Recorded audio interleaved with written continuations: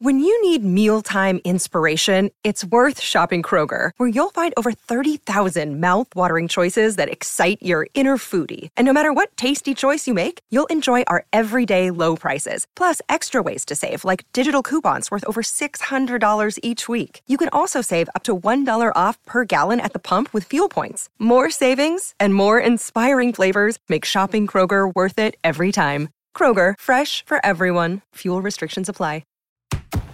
This is the Royal Blue Podcast from the Liverpool Echo, giving you the inside track on all the big talking points from Goodison Park.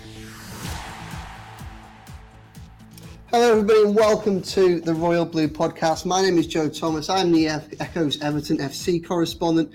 I'm joined today by my colleague Christopher Beasley and long-term contributor Gavin Buckland. Now, I'm here we're recording this on Friday afternoon. I've just come back from Finch Farm for Frank Lampard's press conference. You might hear some exasperation in Chris and Gavin's voices. That's because I've kept them delayed because I've been late. And one of the reasons that I was late is because I was coming out of Finch Farm, but I was stuck because there were two players who were leaving together and they were stopping and signing autographs, taking photos for everybody. Now, they were in separate cars, but Chris, Gavin, if I had to ask you to guess, what two players in that Everton squad do you think would most likely be leaving at exactly the same time together and also be excellent ambassadors for the club? Who would your money be on? Amadou Onana and Alex Iwobi? No, go on. Gav? Cody and Tarkovsky. Exactly. Chris, I don't know where you're going with that. What are you doing? The Everton dads together. There they were in their cars, blocking the exit of Finch Farm because all they wanted to do was talk to their fans. I thought it was brilliant. I'm late, but I thought it was brilliant. It's nice to see. So that's a feel-good anecdote to start the podcast today. The big question is, Joe, did anybody ask you for your autograph and picture? That is the question, isn't it, really? Nobody asked me. You know, in 4 months of driving in and out of Finch Farm, the closest I've got is transfer deadline day, when I think some people, perhaps excited by the possibility of late transfer window business, got a little bit ahead of themselves. And somebody looked at me coming and suggested that, oh, look, it's one of the youth team players. Now, you know, for those of you who are listening to this as opposed to watching it, you know, I can guarantee you that I took that as a very, very big compliment, but I think they were under the influence of transfer speculation at the time, because I think it was more the fact that they didn't recognise me than my youthful good looks, to be perfectly honest. I know we're going off on a tangent to the podcast. I didn't necessarily need to go down here, but I remember 20 years ago when David Weir was coming, linked with going to Man United, coming out to Goodison late, and somebody came up the window and thought it was David Weir, you know, thinking that this was going, don't go to Man United, Davey, don't go to Man United, you know. Weir, mate, you know. Had a few bevies in the Winslow idea. Absolutely right. Well, we'll get down to business. I'm sorry for that slow start, but I hope you all found it interesting. Chris, you've been following that press conference just like as myself. I mean, what did you think? What were your main takeaways from that? Yeah, it was interesting. I thought that the line that Frank Lampard is now picking from the strongest Everton squad he's had at his disposal since he came to the club. He's almost got a full set of fit players here, and obviously Ben Godfrey won't be back until after the World Cup break, and not too sure at any point where Yerry Mina is up to, but he is training, he is back on the ball, so whether he will be in contention tomorrow. So yeah, it's interesting that he does have those options on the bench now. It's been a reoccurring theme since he came to the club. You know, it was almost at times that the first 11 would pick itself, and to be fair, that it is a pretty settled side at the moment. But what he does have now is he does have those genuine options off the bench. People, you're not looking at the bench and thinking, oh, there's nobody there, there's nobody you can turn to. There are genuine alternatives chomping at the bit. And as he mentioned, it's a new issue for him, and one that he relishes, having to give minutes to players who want to be on the pitch more. Yeah, Mina unlikely to be in contention for tomorrow, but there's a chance that he will be in and around the squad for the Bournemouth game, the first of the Bournemouth doubleheader in the League Cup. That's when there's a chance if he comes back, that's likely to be around then. If not, that might be in the squad for the last Bournemouth League game. But obviously, you know, I don't think anybody's expecting to be up to match fitness or anything like that until we get the other side of Christmas and then to those games. So yeah, obviously, we've got another treat in show for tomorrow. It's Goodison Park under the lights again.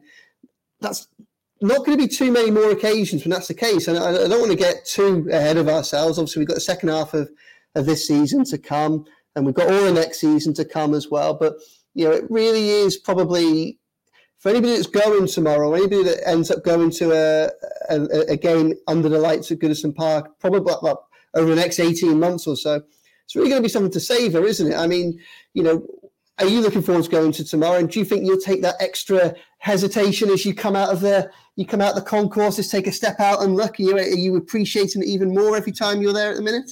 Unless somebody mistakes me for David Weir again, probably not.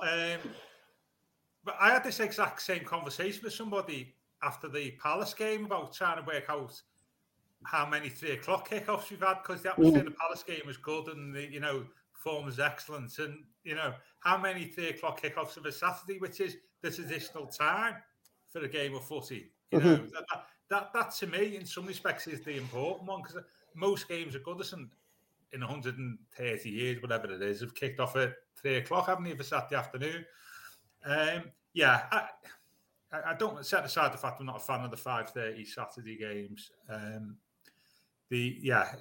think by extension, the 3 o'clocks and the ones under lights, it's any game of goods, isn't it, Joe?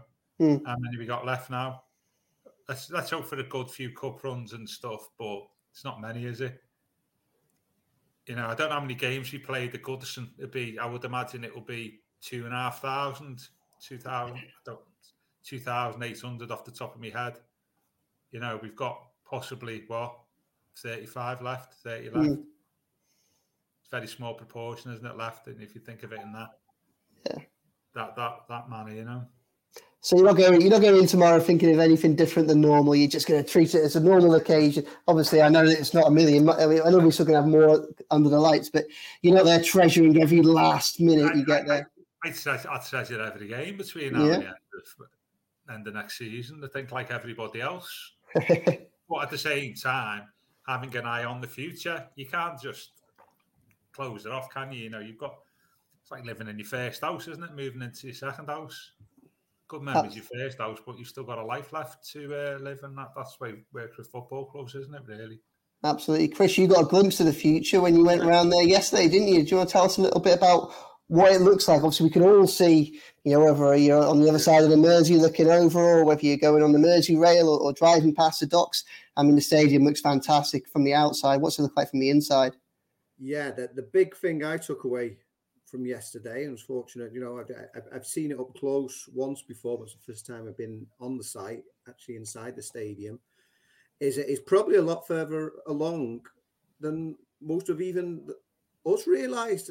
It's not just the skeletons of a stand now. You can see it the whole way round it. It's a stadium. I climbed to the top of the south stand. I mean, it was a lot more difficult than it will be once it's open, because they've not put the little steps in yet. So it was all these huge big slabs. I was lucky to have the long legs that I had, so I was able to sort of leap up there one at a time and have that view back across the city, looking back. And then obviously the scale of the place, Amadou Onana was with us, of course. Got a couple of interviews coming up with him. And he looked impressed. He was engrossed in conversation with the experts, the stadium people who were showing us around. Genuine interest. He wasn't just paying lip service to him. He was very engaged in what was going on. He even actually said at one point, you can almost hear the fans now. You can hear them there. And like I say, great views across the Mersey. You can see there, and then obviously back across to Goodison Park as well. But yeah, the thing I took away was just how much progress has taken place, and I'm really excited about it. Like Gav, it is bittersweet. A lot of people were saying to me yesterday, as much as they're so excited about that, they're not quite ready to say goodbye to Goodison. And I suppose it is always going to be a sort of a case of that. It's certainly for myself, it's a place where I watched my first game of football. It's the place where I've watched the vast majority of matches in my life, both professionally and going as a child. But for me, I think psychologically, maybe I might be a bit different when the day comes, but I am very much ready for this move, and it's long overdue for me. I'm just so relieved from Everton's point of view that it is where it is now, that magnificent site on the waterfront, considering what Everton could have had. They could have had something else on the waterfront, which would have been good in the shape of King's Dock 20 years ago, but wouldn't have quite been like this. It wouldn't have been that sort of unique football structure that this is. It would have perhaps been a bit of a lower spec Emirates, and it would have been good. But then, it could have been Kirby, couldn't it? And I think that would have been disastrous for Everton. And then there's been all other sort of things that have been proposed before or since. So I think hopefully, the best things come for those who wait for Everton, and it can only be an exciting thing going forward to have this magnificent new stadium to move to. The Royal Blue Podcast from the Liverpool Echo. Another day is here, and you're ready for it. What to wear? Check. Breakfast, lunch, and dinner? Check. Planning for what's next and how to save for it? That's where Bank of America can help. For your financial to-dos, Bank of America has experts ready to help get you closer to your goals. Get started at one of our local financial centers or 24/7 in our mobile banking app. Find a location near you at bankofamerica.com/talktous. What would you like the power to do? Mobile banking requires downloading the app and is only available for select devices. Message and data rates may apply. Bank of America N.A., member FDIC. Absolutely, definitely an exciting thing, and obviously one for the midterm future. In terms of the immediate future, Leicester at home tomorrow. Gav, opportunity. I mean, it's the first time back at Goodison since the emphatic win over Crystal Palace.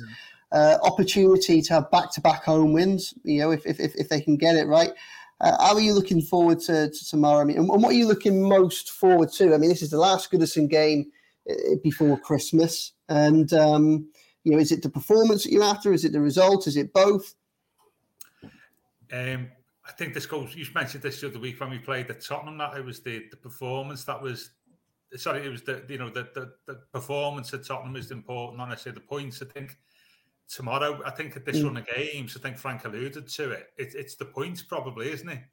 I think so. This like little mini season of 4 games. It's all about points, not performances. And before the 4, I was thinking, I'd take 6, 7 points. I think would be a decent return. We've already got 4, so what I'm looking for is a at least a point. I'm not really bothered how they play at this stage in these next 2 games. Because Frank, it's like Frank says, you want something to take into the World Cup, I think. Break. So I'm looking forward to the same as last 2 games on that basis. A bit of flair. The flair and teamwork we showed against Palace, combined with the resilience that we showed certainly at the back against Fulham. That's what I'm looking forward to. I'm also looking forward to a good game. I think Leicester are a decent team, aren't they? They've run into a little bit of form. They've got some high-quality individuals, as we know. And I'm a bit like the Fulham game last week, which was easy on the eye, wasn't it, for 60 minutes? I'm looking forward to a good game of football with Everton getting the result at the end of it. It's an interesting one, isn't it? Because of all the games against Leicester of this year, this is the least important. Obviously, we had the home game where there was Richarlison's last-minute equaliser, which was kind of crucial to maintaining the momentum after the Chelsea win. Then obviously there was the away game where Mikalenko scored and I think Holgate got the second. Obviously, we all remember those amazing scenes in the away end that Everton finally got an away win, and again it just started to make survival look like it might happen, didn't it? So I mean, in that context, this pales in significance, but it is still an important game. I think you're right, Gav, because obviously we know the bottom end of that table is so bunched up, and let's be honest, all of us want to go into this World Cup break sleeping easily. No one wants to be on the teetering on the edge of the bottom 3. It feels like there's always 3 or 4 clubs or managers in crisis in the Premier League at any one point at the moment. I don't think we want anybody to be. We don't want Everton to be going into this World Cup break with more questions than answers, and a win tomorrow would be a huge help in that.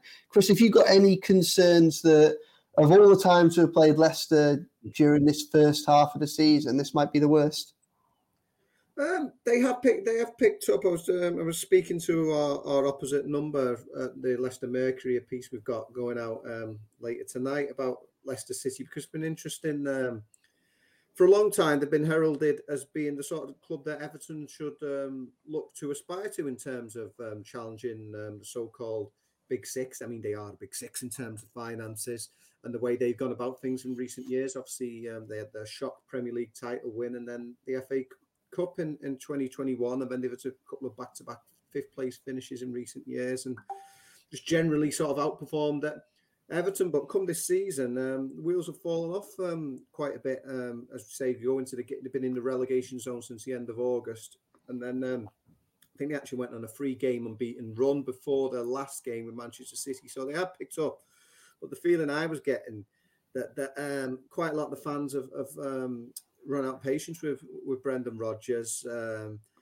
He's actually been making a lot of noises about the lack of spending. They only signed one player in the summer, and that was for a replacement for Farner, who they had to sell to Chelsea. So while he's perhaps had a genuine cause for concern over the lack of spending, they still feel that there's more than enough quality within the squad to be doing much better than what they are. As we mentioned, actually quite a few positions below, 6 positions below Everton in the table, but only 3 points. I think the big contrast actually between these two sides is the amount of goals they've scored and conceded. I've just jotted this down before. Everton have scored 11, conceded 12.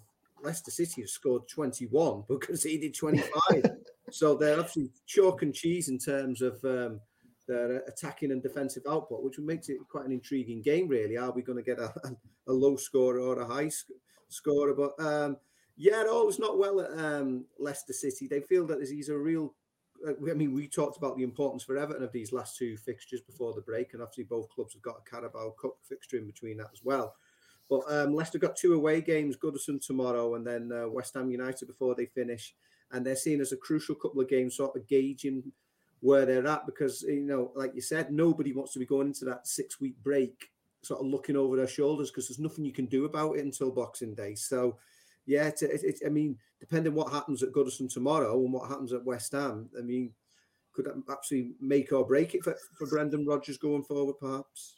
It's a really interesting one, isn't it, when you look at the bottom end of that table? And I think probably, whisper it quietly, this be the subject of some mixed opinions, I should imagine, both on this pod and among listeners. But to a certain extent, obviously Liverpool haven't done Everton any favours in the past fortnight. Obviously losing at home to Leeds and losing against Nottingham Forest just helps strengthen some of those clubs that were just in danger of getting cut adrift a little bit. And I think that's probably one of the concerns for pretty much everybody outside of that top bracket, really, that nobody's getting cut adrift yet. Even, you look at likes of Bournemouth and Southampton, and you look at the start of the season and now still feel that Everton are stronger than, I think, over the course of the full season.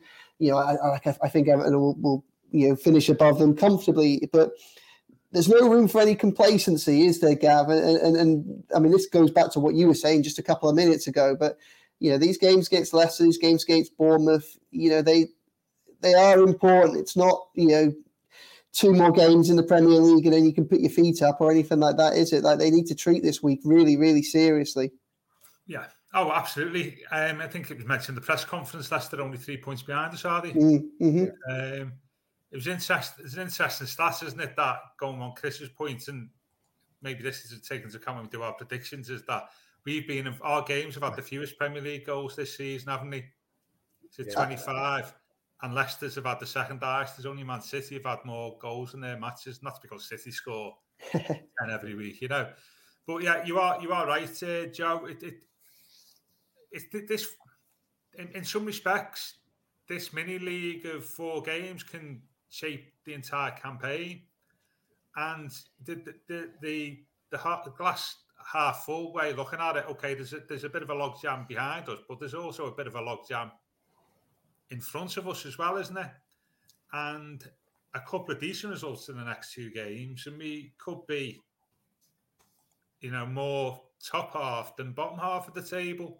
So, and I suppose that at the same time, a defeat's not necessarily the end of the world, because, as you say, there's lots of clubs in and around us. But I think there's an opportunity here over the next 2 games, because Leicester are beatable. I think Bournemouth are beatable.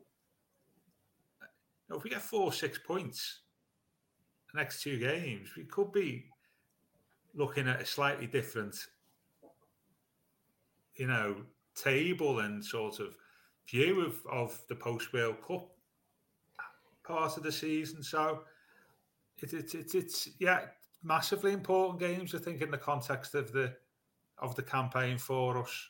That's it. I think the narratives are going to be the narratives that come to a conclusion at the end over the course of this next week will shape what's going to happen then for the next 6 to 8 weeks. Well, probably for the next 10 weeks if you then include the January transfer window, won't they? Because obviously, if you have a bad run or if you have a good run, particularly if you have a bad run, there's nothing you can do about it. If you lose the next two in the league and you end this little run on a little bit of a sour note, as I say, it's not until Wolves on the 26th that you can put anything right if you're Everton, and similar for all those other clubs. So it really is going to be quite fascinating. But hopefully, obviously, Everton can come out of these next few games on the positive end. It's one of those, obviously, we look below in the table, but when I think of the way that Brentford have started, I think, Brentford had a great start. Remember their thumping win over Manchester United and some of the other really good results they've had. And then you look at the table, they're only a point ahead of Everton. And you think, that's just how congested it is. So if they were to get a win tomorrow, then that really would be a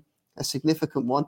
Frank was kind of asked about this in his press conference, so I think the reporter who asked it kind of got his position muddled up a little bit. But Chris, one of the interesting things I think going into tomorrow is obviously one of Leicester's most obvious weaknesses so far over Brendan Rodgers' recent probably over the course of this year, as opposed to just a season, is defending set pieces. Now we know Everton have made absolute phenomenal strides in how they can defend set pieces, but in terms of the threat that Everton carry from set pieces themselves, we haven't really seen too much of that this season, have we? Obviously, Ashley Cole is leading the set piece coaching forward and offensively. Off the top of my head, the only goal I can think of from set piece this season so far is Connor Cody's at Southampton when Onana knocked the ball down to him. Yeah. I mean, do you think that might be an effective way to target Leicester tomorrow? Are you hopeful that the size of Calvert-Lewin, the size of Onana, the strength of the likes of Cody and Tarkowski tomorrow might be a game where Everton can kind of really look to take it to the next level when they come to set pieces? Yeah, those players you mentioned, Joe, definitely. As you say, Leicester City have struggled in that department, and whereas Everton, as you say, have made great strides in trying to tighten up. It would be nice. I mean, something Michael Ball often mentions in his columns with the Echo, especially with Everton games being so tight as they tend to be this season, set pieces can make all the difference. And we saw it in Frank Lampard's first Premier League home game in charge. It was a wonderful set piece routine. It ended up, was it with Michael Keane heading it in? And obviously Michael's not been playing regularly this season, but as you mentioned, there are plenty of other candidates in there. A few of them waiting to score their first goal for the club. Amadou Onana, wouldn't it be great if he could get off the mark before the World Cup, or even, like as you say, James Tarkowski. I mean, he's got to be a big threat from a corner kick or free kick coming from the wide areas. So yeah, it has to be something that they're looking at, particularly if it's another close game. It could make all the difference, because as we said, ironically, it's in inverted commas the least important of the Leicester City fixtures this season. We've just explained why it is actually very important because of this congested league table, to sort of keep your noses in front and get a few points before the World Cup break, because whereas Everton are sort of in a nice enough position, relatively speaking, at the moment, you don't want to be sort of slipping up over this last week and then sort of having nothing you can do about it until Boxing Day. No, absolutely not. The Royal Blue Podcast from the Liverpool Echo. Now, I'm just going to move away from the Leicester game briefly to discuss something else that's kind of come up in the last few days. And one thing that's probably been of interest to a lot of Everton fans has been the words of another former Everton manager, kind of seemingly to, gloss over the time that he had at Everton. I don't know if that's fair. Gav, did you see what Sam Allardyce was saying about his time at Everton earlier in this week? I've heard about it. Hasn't he got a podcast at the moment going? He's got a no tippy-tappy podcast going at the moment, and I think it's fair to say that Goodison Park, there wasn't much tippy-tappy football under his tenure, which I know wasn't a surprise necessarily, but yeah, we had Sam Allardyce talking about the pride that he took in the job that he did at Everton, and also talking about the fact that he was a victim of politics in terms of his departure, which again was probably quite interesting. Chris, I don't know. I mean, have you seen him, or have you seen what I found interesting? Was one of the guests on the show, of course, was Everton legend Duncan Ferguson, and perhaps this was maybe a bit more of a surprise. I don't know. You can tell me, Chris, but he was also speaking very glowingly of Sam Allardyce's tenure. Yeah, I think obviously Duncan worked under Sam, and he's on his show, so he's not going to be bad mouthing him, is he? And he's not. But let me just find these quotes, and I'll just see what we can. So Sam did a great job, really, to get the club in a good position. He was really unfortunate to lose his job, and he shouldn't have lost his job. Yeah. I've been a big backer of Sam for some time, and we've always got on well. What I loved about Sam was that he was straight. He's a straight fella, a straight talker, and tactically very good. He knew his game plan and communicated that with the players, and we went and executed it. He knew exactly what he wanted. He communicated that with the players. The players liked him as well. They loved him. I think that's an important part of being a manager. There was no BS with him, and that's what I liked. He was straight, and the players liked that as well because they performed, didn't they? What are you thinking, Chris? Yeah, if you're going to be devil's advocate, you say that, Sam Allardyce finished 8th at Everton, and, after what's happened in the recent season. And you look at under Carlo Ancelotti, I mean, it sounds absolutely bizarre, really. We're talking about this in the office this week. If Carlo Ancelotti has subsequently proven himself to be anything but a busted flush, the fact that he defeated Liverpool in the Champions League last season and won La Liga with Real Madrid. So he's not like Rafael Benitez. He's not yesterday's man. He's still very much at the cutting edge of the top end of football. But what he did at Everton, if he'd been anybody else other than Carlo Ancelotti, he'd have been under serious scrutiny for the way that last season finished. Second going into the turn of the year, they finished 10th. Because of them subsequent mess under Benitez, he's subsequently been able to sort of paint a different pictures. They all have been doing, these former Everton managers at their time at the club said it was a miracle that they finished 10th. Well, I would say the reality is that, Europe was the aim that season and they missed out. And if he was anyone other than Carlo Ancelotti, with Carlo Ancelotti's track record, then ironically, despite the fact that he got poached by Real Madrid, he'd have actually been under some serious scrutiny. Whereas I think the problem with Allardyce was, as we all saw at the time, the football was just so attritional. And despite what he says, Fireman Sam coming in to save the club from a relegation battle, they weren't actually in a relegation battle. And the fact that they finished his first week in charge in top half of the table and whatever it was, end of November going into December. I think they were 13th, weren't they? They were 13th when he actually took the reins because of the job that David Unsworth did as caretaker. Yeah. So there was a big opportunity there for Sam. I'm not one of these Sam haters, like as Duncan Ferguson said, a very straight guy. But this was a big opportunity for Sam Allardyce to maybe sort of release the shackles, play a bit more expansive football, because they weren't in that. It wasn't like Frank Lampard last season, just having to be pragmatic. He could have played a bit more football. This was the biggest opportunity of his career. Okay, he was at Newcastle earlier on. I'm not going to go down the rabbit hole about respective size as a club, but as far as I'm concerned, this was the biggest opportunity of his club managerial career, and it was a chance for him to show that he's not just about this.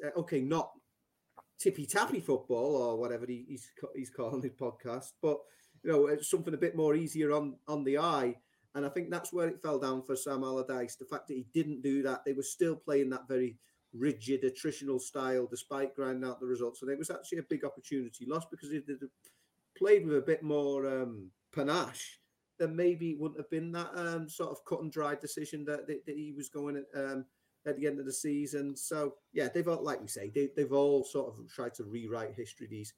These many managers that Farhad Moshiri has gone through in recent years.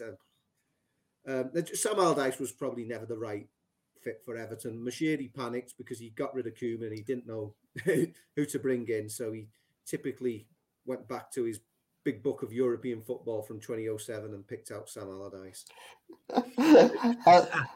How do you recall Allardyce's tenure, Gav?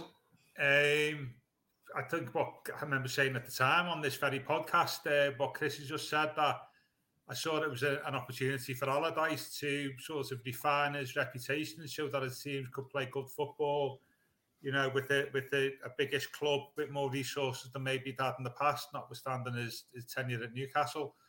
But even when we were safe in the new year, there was no sign of that whatsoever. That Sam had other strings to his bow.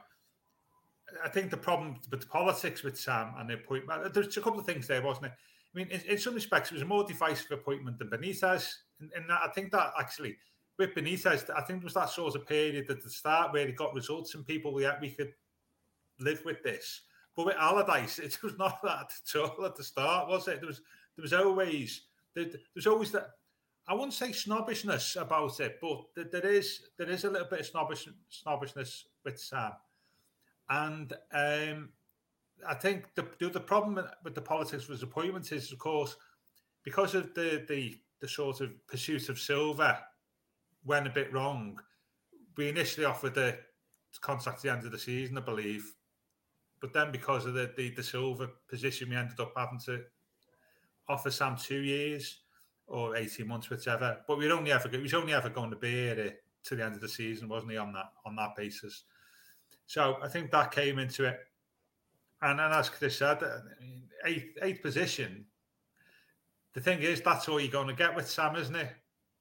At the time, 2 years into the Moshiri reign, we probably look, you know, although we probably look mistaken now, we were hoping for somebody who could take us to higher than 8, really. And that's why, as Chris said, like Ancelotti was brought in. You know, that's all you're going to get with Sam. Third's like football in 8th position or 7th position, and that's it. And ironically, I was thinking about, talking to my mates about this morning. I've just finished reading Rory Smith's book about the rise of data in football. And the ironical thing is, and it's just well known, Sam was 20 years ahead of everybody else when it came to using data in football. Talk about analysing set pieces. You know, he'd worked out a system, what you do when in swinging corners, and out swinging corners, and if you clear a ball where an out swinging corner defensively, once you've cleared it, where it's likely to land in the pitch, so you make sure you have a player in that area of the pitch. And likewise for in swinging corners, and all this thing about like how many games and you've got to win and, you know, goals conceded and all this to stay up. And he had well into sports medicine. So he's 20 years ahead of his time with that. And what I've always struggled to bring together with Allardyce is that forward-thinking, progressive methodology off the pitch, which, you know, as Mourinho thinker said, did he say it was medieval? Mourinho described it playing medieval football once, I think.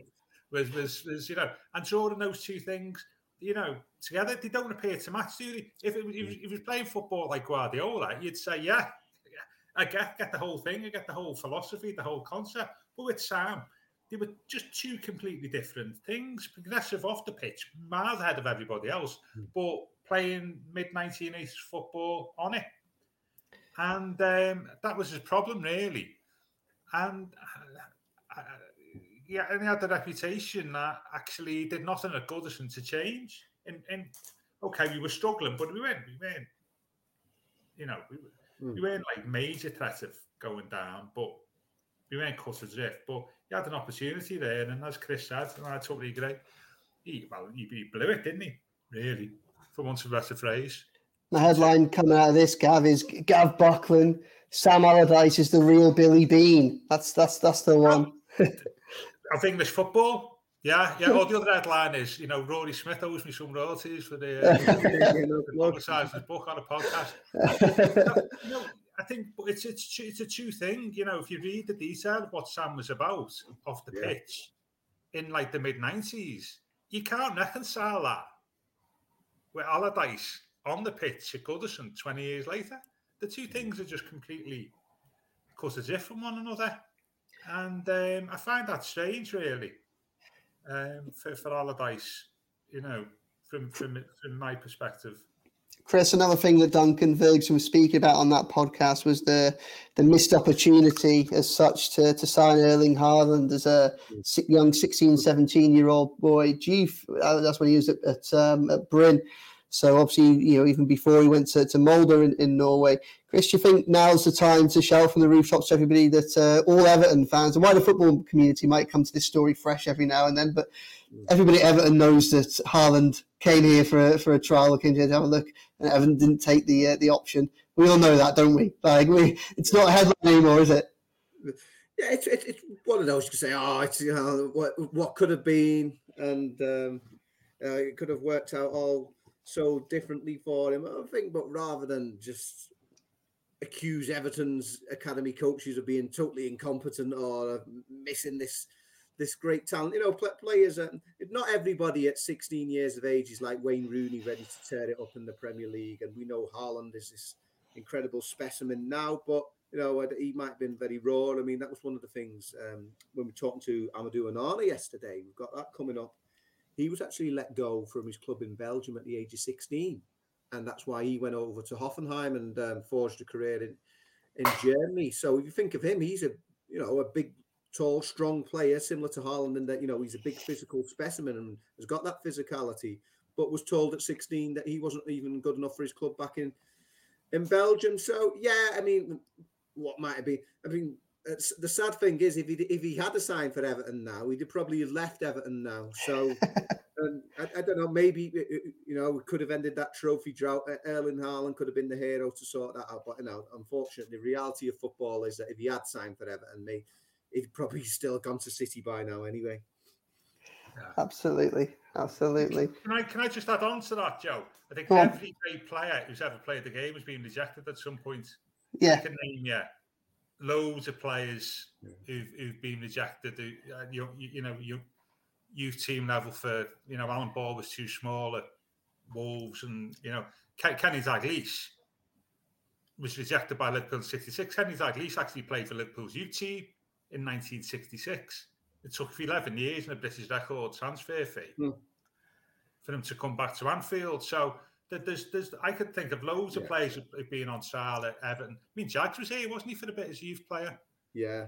I think it was Leighton here as well, I think. Yeah, they both left, I think. Yeah, so there's no crime in rejecting somebody at youth level and who later turns out to be a great player.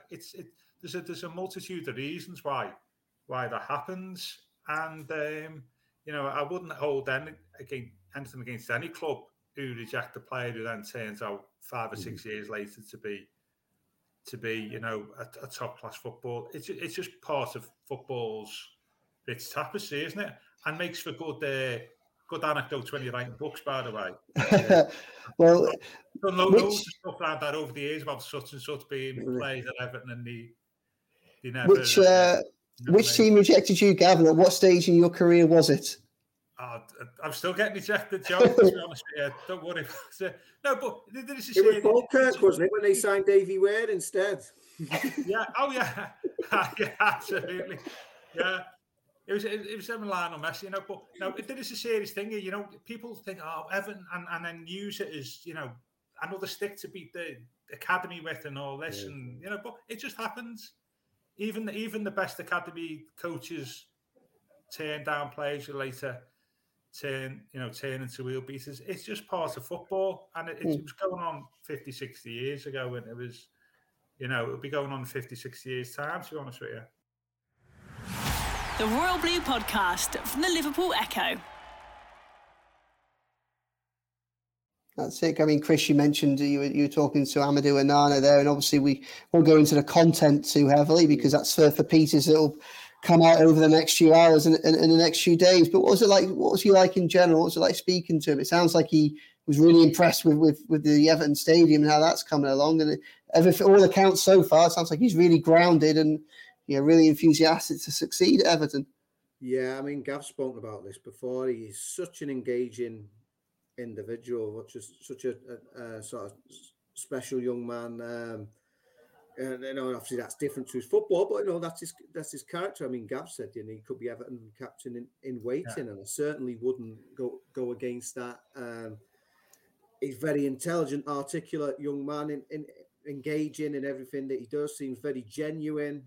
Boldo speaks 5 languages, learning a 6th at the moment. Incredible, really. I mean, and he doesn't just get by in English; he's absolutely fluent. And what's the 6th language that he's learning? Spanish. Wow. Yeah. So. Well, hopefully that's not an indication of where his ambitions lie in January. I wonder about that, but no. To be fair, that's in Chris's piece, that Joe. No, you just broke an embargo there. Yeah. But no, he was. He speaks. No, you have to read the piece to find out what the other 5 are. I'm not going to list them all. But I was really impressed by him, and it's interesting. I mean, you could sort of have those. There are natural comparisons that you could draw with both Marouane Fellaini and Romelu Lukaku, 2 other Belgian internationals who came to Everton quite early in their careers. And he's different than both of those 2. I mean, Lukaku was also a polyglot, very intelligent young man, but he'd never sort of, that was the infamous thing about him with Everton. He never had that warmth that Onana is showing already for Everton. I'm not going to say, we've laughed about him learning Spanish there, and we're not going to say, he's going to stay at Everton forever or be that naive to say that. And I think that was part of the reason why they paid so much to bring him in, because he is a player, we're going to have the cynical heads on who in a few years could command an even greater sell-on fee. But he really seems at home at Everton, and he's really enjoying himself. And he's got that bond with the supporters. Like, that was the one thing that Lukaku, I mean, there was a certain coldness, wasn't it? Despite all those goals that he scored for the club, and obviously where everyone was cheering when he scored there, it was almost like whenever he was going away in international football with Belgium, he was talking about that potential next move or where he saw himself in a few years' time or whatever. Onana seems genuinely made up to be here, and he seems to be loving every minute of it. And I just hope that he, like I said, maybe he could get a goal before that World Cup break and send him on his way to the World Cup, hopefully with that, and with get off the mark, because you think if he can get one for Everton, he might be able to get a few more.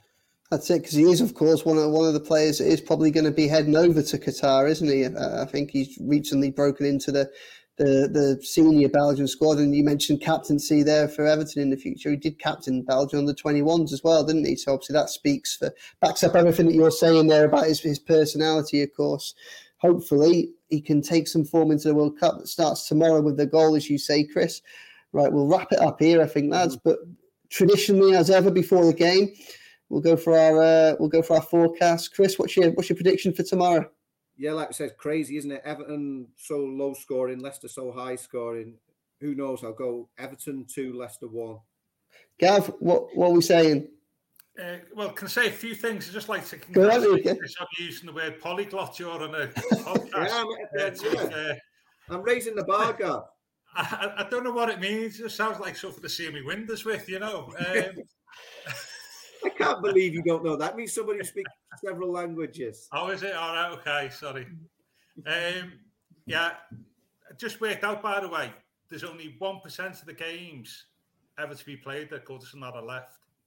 Wow. Oh, yeah. Wow, that's... Over 99% of the games that have played in Goodison's history have been played. Wow. So less than 1%, so it says the last 1%, by the way, including tomorrow. Interesting thing about tomorrow, we spoke about Leicester, only defensively, only conceded 2 in the last 6 games, haven't they? Have they? Yeah, 4 clean sheets, and one of them was against City, so I'm not sure whether, perhaps they've they're going back about sealing windows, they've sealed the defence. So I think I'm going for a low scoring one. this as an added value stat, this is the highest percentage. This is the fixture with the highest percentage of draws, isn't it? In Premier League history. A few over the years, haven't they? Yeah, 15 out of 32. Wow. Really? Is that a high percentage of Man United Chelsea? Because I'm sure they keep saying that on some of the adverts. That's got the most number of draws. Ours and Leicester's the highest ratio of draws. So I'm going to go a fair play, Gav. That was an immediate retort. That was quite fantastic. Yeah, I was panicking there for a minute there. You might not know what polyglot knows, but he knows. Yeah, absolutely. No, seriously. After all that, I think lots of good stuff going on at the moment with us on the pitch, isn't it? We've kept clean sheets in our last 2 games as well. I think it's a couple of years since we've kept 3. So I'm going for I'm going to go for a 2-0 Everton victory. We've got a little bit of momentum. I know we've got some good players and individual talent, but I think we're looking tight and we're looking good over the last few games, and I fully expect us to continue with that tomorrow. Yeah, I largely agree. I'm going with Gav. I am 2-0 to Everton is my scoreline for tomorrow as well. Goodison under the lights, home crowd, confidence, bit of form. Yeah, bit of luck. Deserve a little bit of luck after some of the recent last few weeks, some of the decisions that have gone against them and that as well. So hopefully that'll be the case. Get 3 points, lays the foundation for what should be a far more pleasant World Cup than would be if they didn't, and obviously makes next week a lot easier when Everton fans and myself and Chris will be making the double trip down to Bournemouth twice in 4 days. So if anybody is listening to this and has got any recommendations for the playlist, me and Chris are going to be travelling. We're going to be spending a lot of time in the car and a lot of time on the rail next week. So by all means, give us a shout. But thanks so much for joining us. It's been the Royal Blue Podcast. Thanks very much. Hope you have a cracking weekend, and up the Toffees.